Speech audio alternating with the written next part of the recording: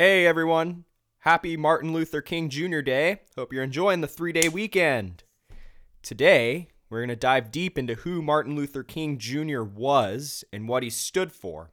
We're going to dive deep and expose the left, as they have seemingly forgotten what he preached.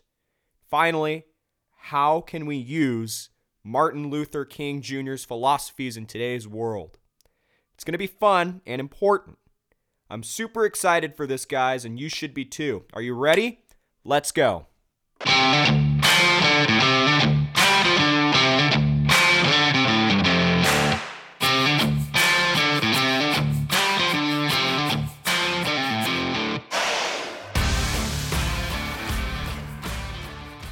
Martin Luther King Jr. is arguably one of the most important figures in American history, as he led the charge for the integration of black people into our society. He was born January 15th, 1929 in Atlanta, Georgia.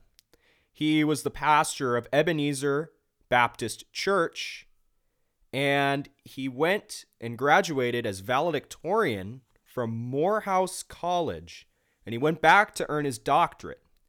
Now, the president of Morehouse College, Benjamin E. Hayes, helped him develop his spiritual life, and Hayes really influenced Martin Luther King Jr. to create social, racial change in society. Now, MLK Jr. graduated again with his PhD at 25 and became the pastor of Dexter Avenue Baptist Church of Montgomery, Alabama. Now, around this time is when Rosa Parks protested giving up her seat to a white man. She was in the first row of the colored section on the bus, but when the white section filled up, there were white men standing, and when she refused the bus driver's order to give up her seat to the white man, she was arrested and fined $14. On the very night she was arrested, E.D. Nixon, head of the local NAACP chapter, met with King and the other local civil rights leaders to plan the Montgomery bus boycott. Sound familiar? King was elected to lead this boycott because he was young, well-trained, with solid family connections, and had professional standing. But he was also new to the community and didn't have many enemies, and they thought that he would have strong credibility with the black community. In King's first speech as the group's president, he declared, "We have no alternative but to protest. For many years, we have shown an amazing patience. We have sometimes given our white brothers the feeling that we liked the way we were being treated. But we come here tonight to be saved from that patience that makes us patient with anything less than freedom and justice." King's skillful rhetoric put new energy in the civil rights struggle in Alabama. The bus boycott involved 382 days of walking to work, harassment, violence, and intimidation for Montgomery's African American community. Both King's and Nixon's homes were attacked and vandalized. Now, there were also the Greensboro lunch counter sit-ins because black people were not allowed to sit at the lunch counter and eat lunch. They sat there, peacefully got arrested, went to jail, were released, and repeat. Now, Martin Luther King Jr. also had a famous letter from the Birmingham jail where he said, quote, "Nonviolent direct action seeks to create such a crisis and foster such a tension that a community which has constantly refused to negotiate is forced to confront the issue." And most famously, Martin Luther King Jr. addressed nearly 400,000 people at the March on Washington. I'm going to play a clip of this, and we'll dissect it. This nation will rise up and live out the true meaning of its creed. We hold these truths to be self-evident, that all men are created equal.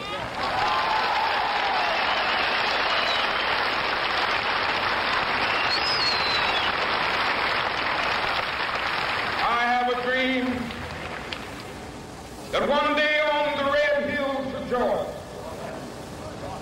sons of former slaves and the sons of former slave owners will be able to sit down together at the table of brotherhood.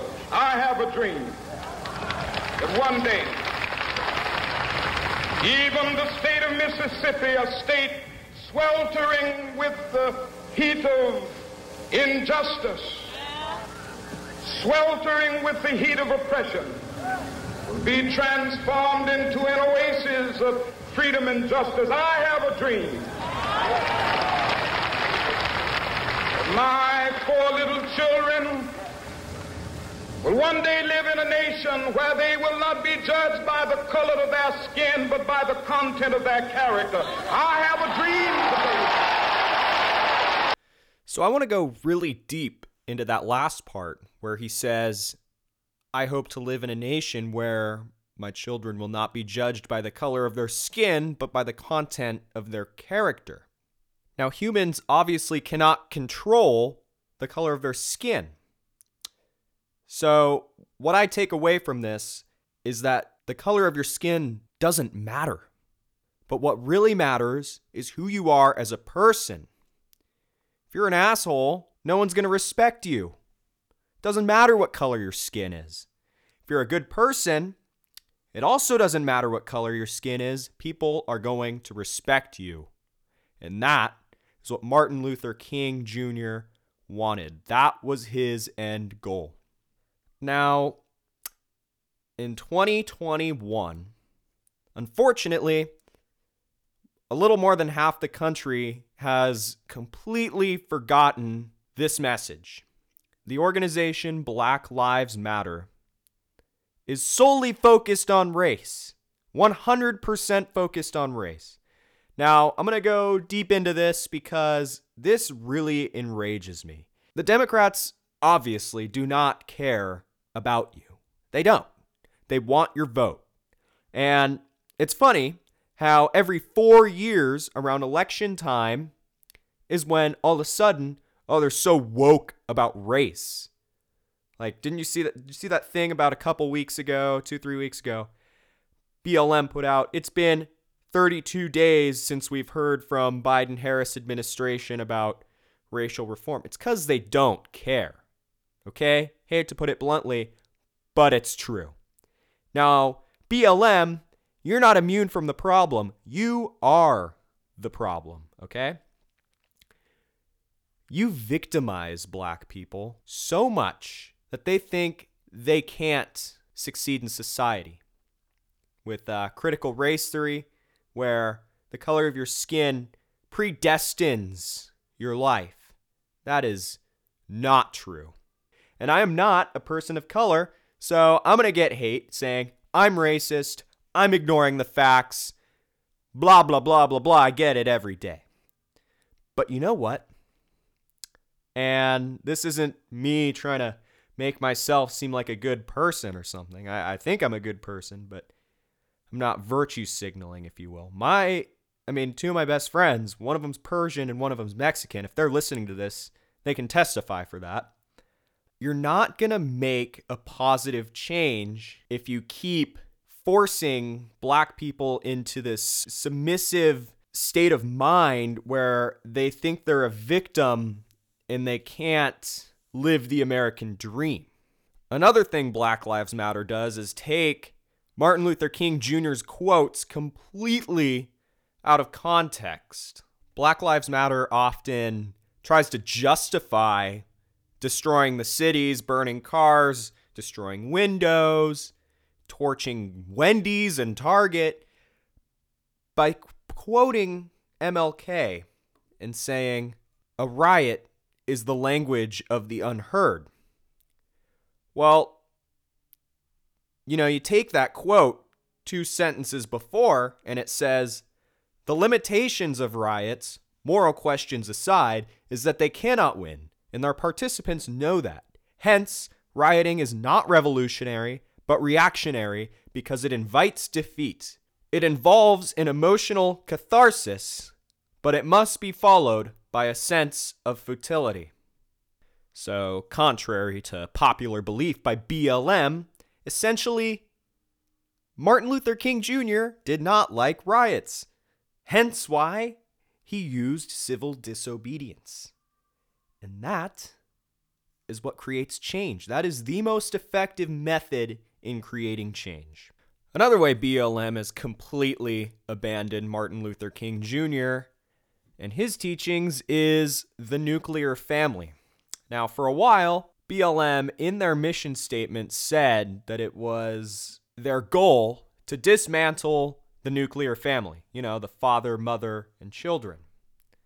One of MLK's more famous quotes is, "The group consisting of mother, father, and child is the main educational agency of mankind."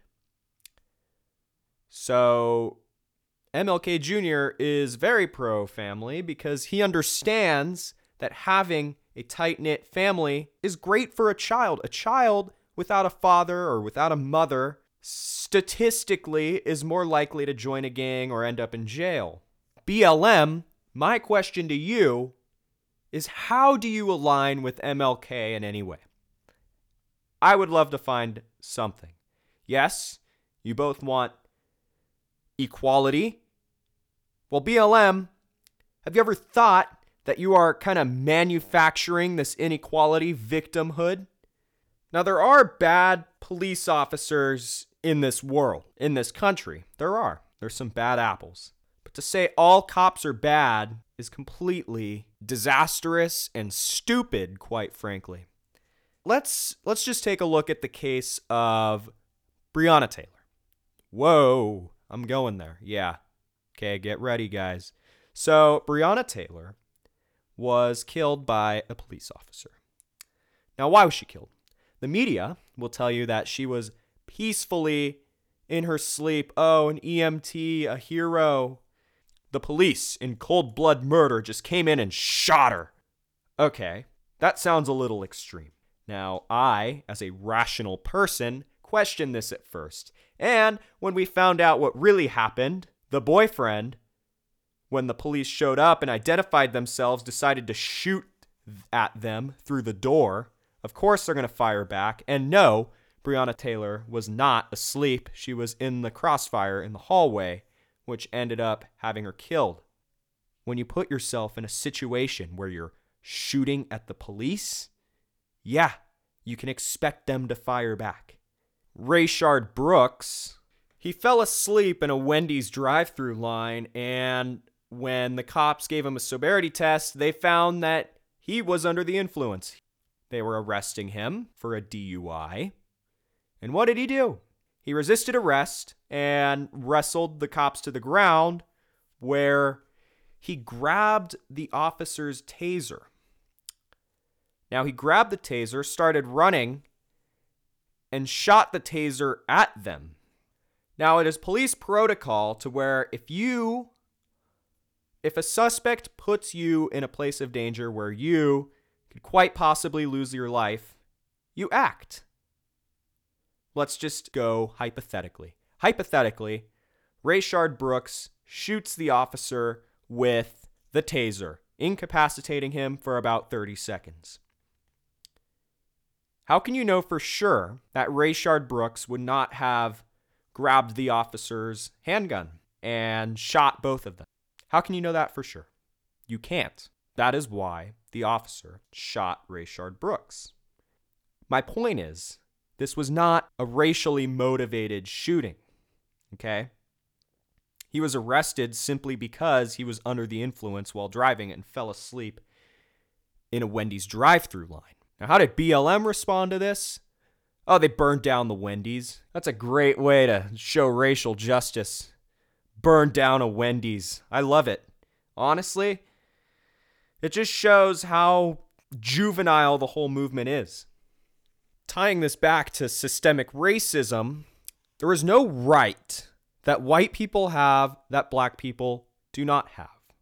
The system is not racist. However, the system that 94% of black people vote for is what causes them to be economically less than the rest of America. Which phrase do you think gives a better life to black families, black individuals. Phrase number 1. You are a victim. You need the government to take care of you because the system is rigged against you and you cannot do it on your own. Phrase 2. You have equal opportunity as the rest of America. You have the opportunity to live the American dream. If you apply yourself, you will accomplish anything you want in life. You just have to put your mind to it.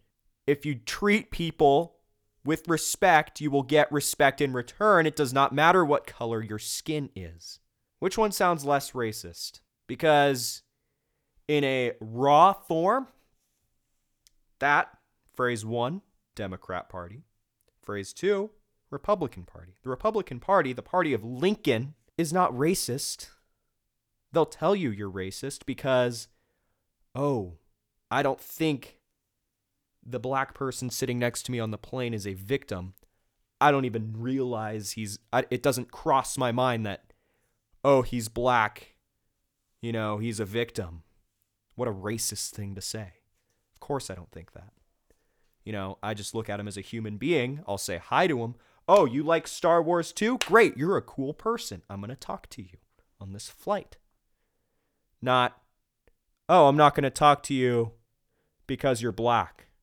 I don't know anyone who would think that. I don't know anyone who says that.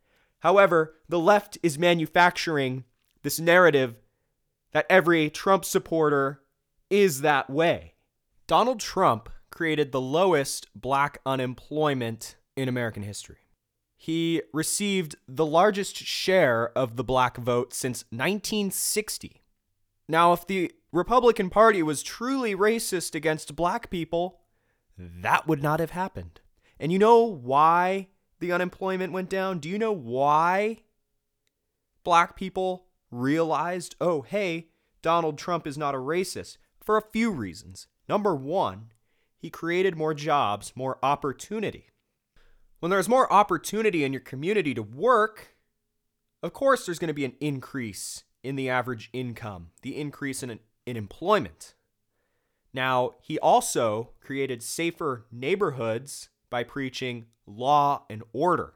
When you have safe communities, you have less gangs, you have less crime, less drug overdoses, less suicide. You have more resources to create a safe society.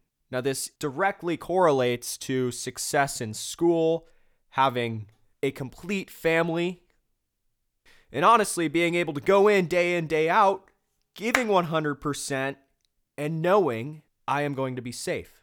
Nothing is a guarantee, but having a strong, safe community with law enforcement can almost guarantee that. And the third reason, this one's a little bit less known. And I forget the name of the college, but every year they would have to come back to the federal government under the Obama years and negotiate a budget for them to operate the college. And this was a predominantly black college, by the way.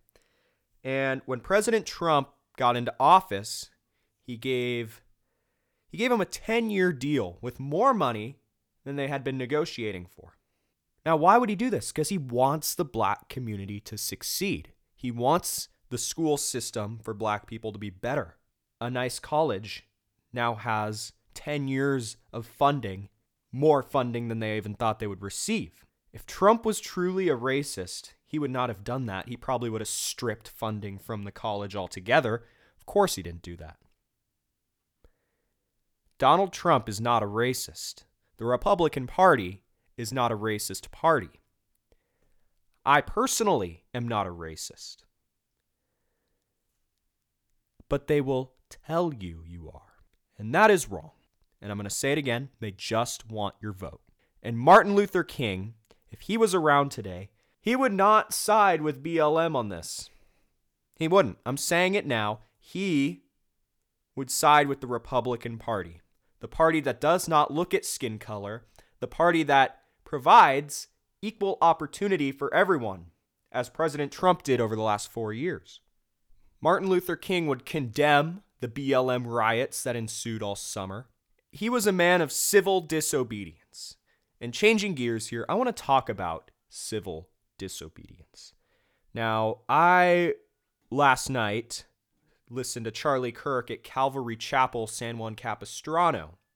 It was an amazing time. I was there with two friends, and he said something that really stuck with me. Biden, I don't even know if he remembers, but he said one of the first things he was going to do in office was do a 100-day mandatory national lockdown. And Charlie Kirk, I'm going to hold you to this statement. You said that you would lead the charge to civil disobedience against this lockdown, meaning you would be ready to get arrested in the name of keeping our communities open. I loved that because, like you said, like I said earlier, it is the most effective change. You're going to get more approval by creating a statement in a civilly disobedient way as opposed to burning down a target. Okay? And that's true. And Charlie Kirk, if you're listening to this, I know you're not, but I'll be right there with you. I'll be right there with you in civilly disobeying these orders, these tyrannical, unconstitutional orders. We're going to have to civilly disobey whenever we can on social media. Now, some of us are still around, but if you listen to the Expose Twitter Project Veritas video, you know that a bigger purge is coming. And I honestly don't know how much we can do on social media. I don't. It's all up in the air. I'm just going to have to wait and see what happens. I'm going to post. I'm going to do whatever I still can while I can. And once I can't, I'm going out and I'm going and doing it in person. That is my promise to you guys. I will not stop fighting for what I know is right. I will not submit to the leftist mob, and neither should you. If you're listening to this, I suggest that you do something. I suggest that you act. Inaction is what will lead to the downfall of our Constitution. If we do nothing, we will fall. But I know we won't because we are strong patriots, and it is in our blood as Americans to do something, to innovate. We are entrepreneurs. Just remember, the Republican Party is the party of inclusion. It's the party of opportunity, and it is the party that believes all lives matter. That's how I'm going to end today. Civilly disobey, treat people based on the content of their character, and enjoy the rest of your 3-day weekend. God bless. If you enjoyed this episode, consider going to pukausa.com. Pick out a nice t-shirt for yourself. Make sure you follow me on Instagram at Michael Lother and The Puka Show at The Puka Show. Like and subscribe and tell a friend and invite them to start their own free thinking journey. I'll see you in the next episode. God bless.